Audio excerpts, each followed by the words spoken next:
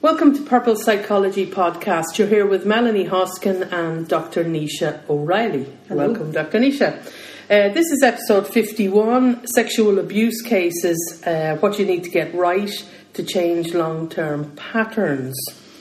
So, Nisha, in terms of what you do, how do you navigate that whole arena of perhaps having a hunch that somebody may have been the victim of sexual abuse?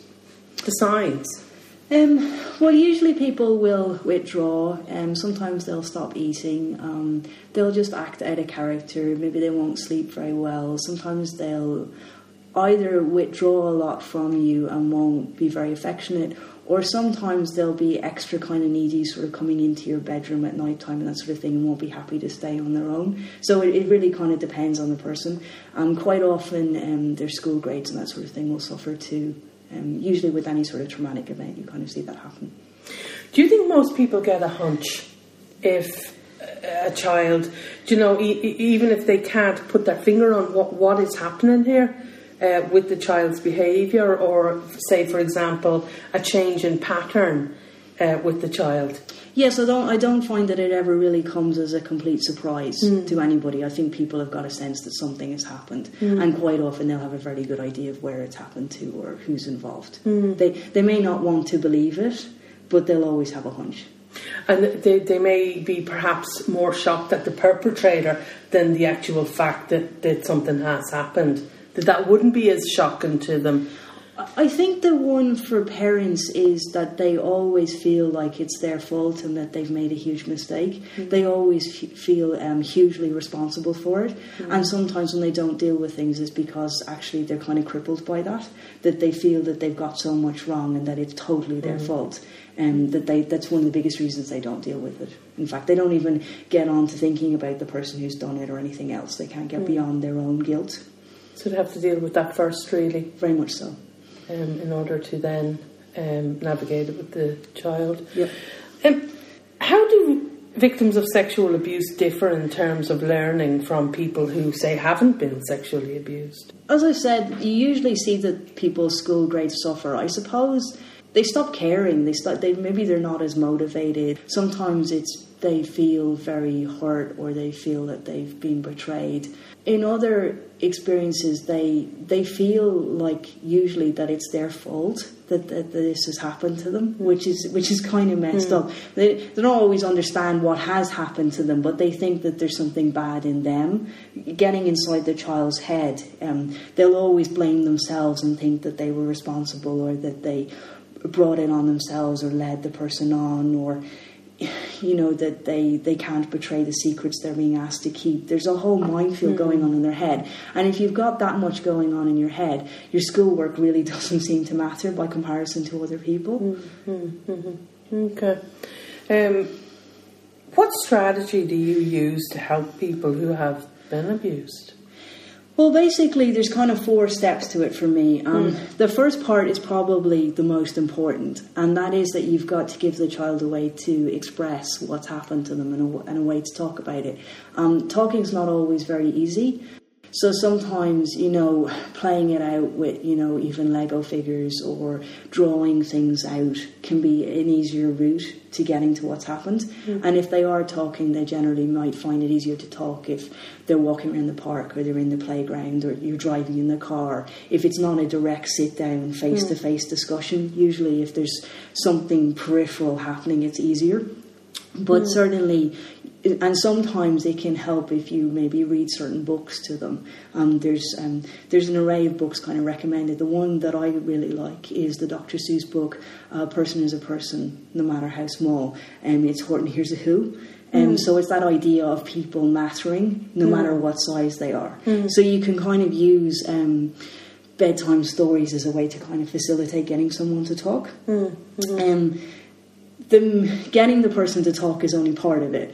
The biggest one for me is that the parents have to not react to anything that's said, which is incredibly hard because obviously you're going to be upset. But particularly with young children of 3 and 4, they don't understand why you're upset. And so that just compounds for them the guilt of having done something wrong to upset mommy and daddy, or, and so on. Like there's so much guilt wrapped up from everybody's point of view. Yeah.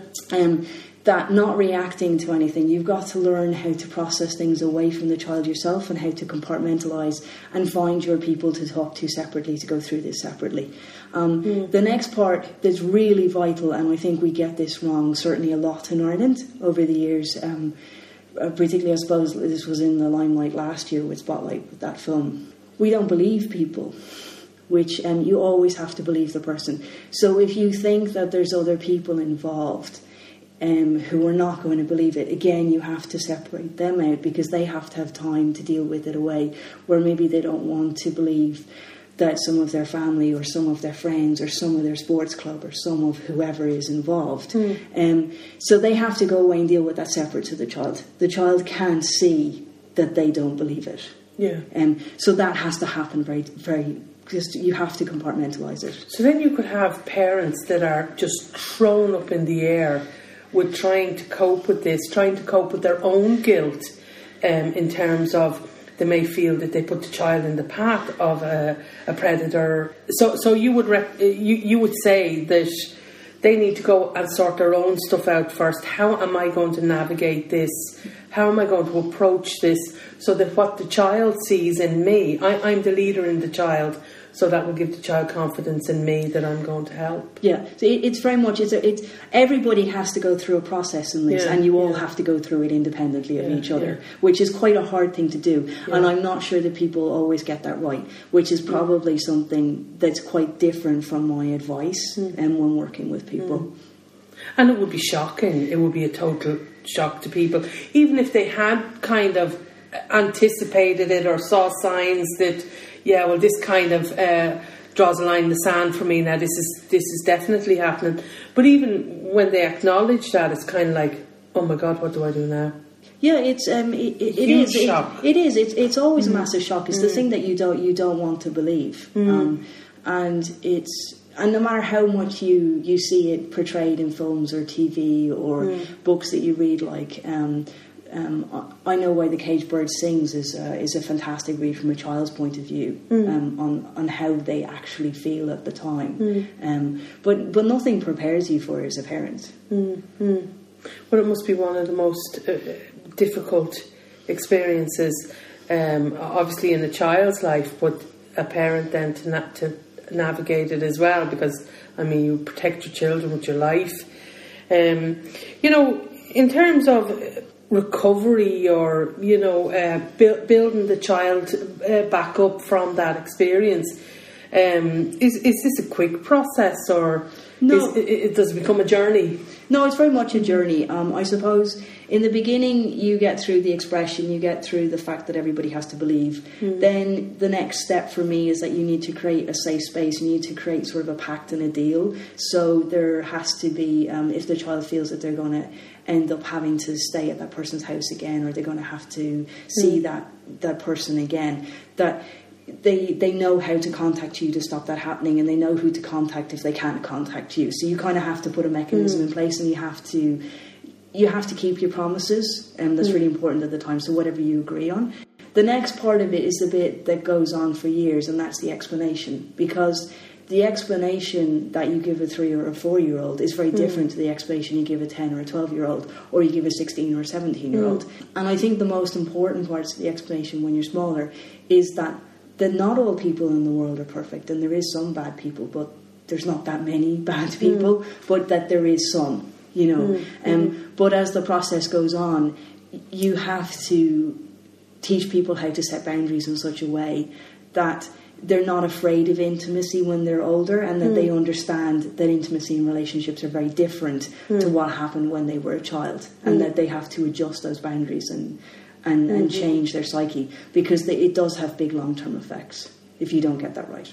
And what in terms of when you realise that a child has been abused at different stages of their lives, like you can take, for example, a 4-year-old and a 10-year-old, say, for example. So a 10-year-old may have been abused at 4 and will have kind of developed their own coping strategies or mechanisms by the time they get to 10. So how difficult is that then to navigate for parents? I think it's the cases that I find easier to work with, I'll be honest, are the ones where you've picked this up at the time when it's happening. Yeah. The ones that you think retrospectively that something happened 10 years ago are a lot harder to cope with, because there's far more guilt. It's all submerged, it's all hidden, they've kept secrets for much longer. The people who have been the perpetrators may not still be alive.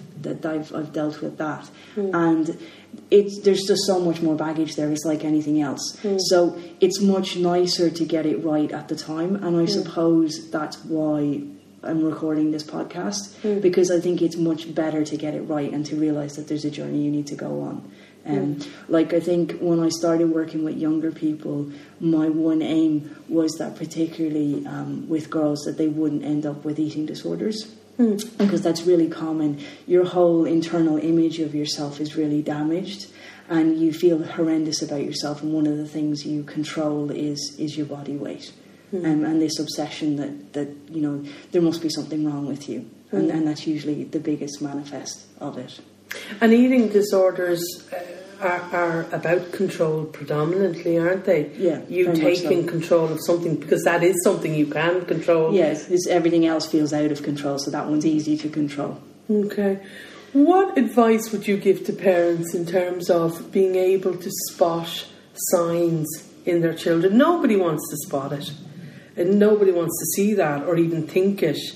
But what advice would you give to parents to look out for? Like, I know that literature must be a part of it. You know, reading to children, getting children to understand that they are important, their feelings are important, and also their gut instinct is real and it's important too. I think the biggest advice I have is that if you have a niggle, explore it. Don't just ignore it. Like, if I've ever had niggles in the past, even with people that I feel that things have retrospectively happened, or I feel that they're maybe in a club and I don't like the dynamic and I'm watching a shift in their confidence and I'm wondering why, I will always say it. I won't always say what I think's at the back of it, but I'll sort of say, oh, well, that doesn't seem to be a very positive experience at the moment, you know, what's happening there, or, you know, there's different ways to raise the question with people, but as parents, if you have a niggle, don't ignore it. Deal with it. It might turn out to be nothing, or there might be very little that has happened at this stage, but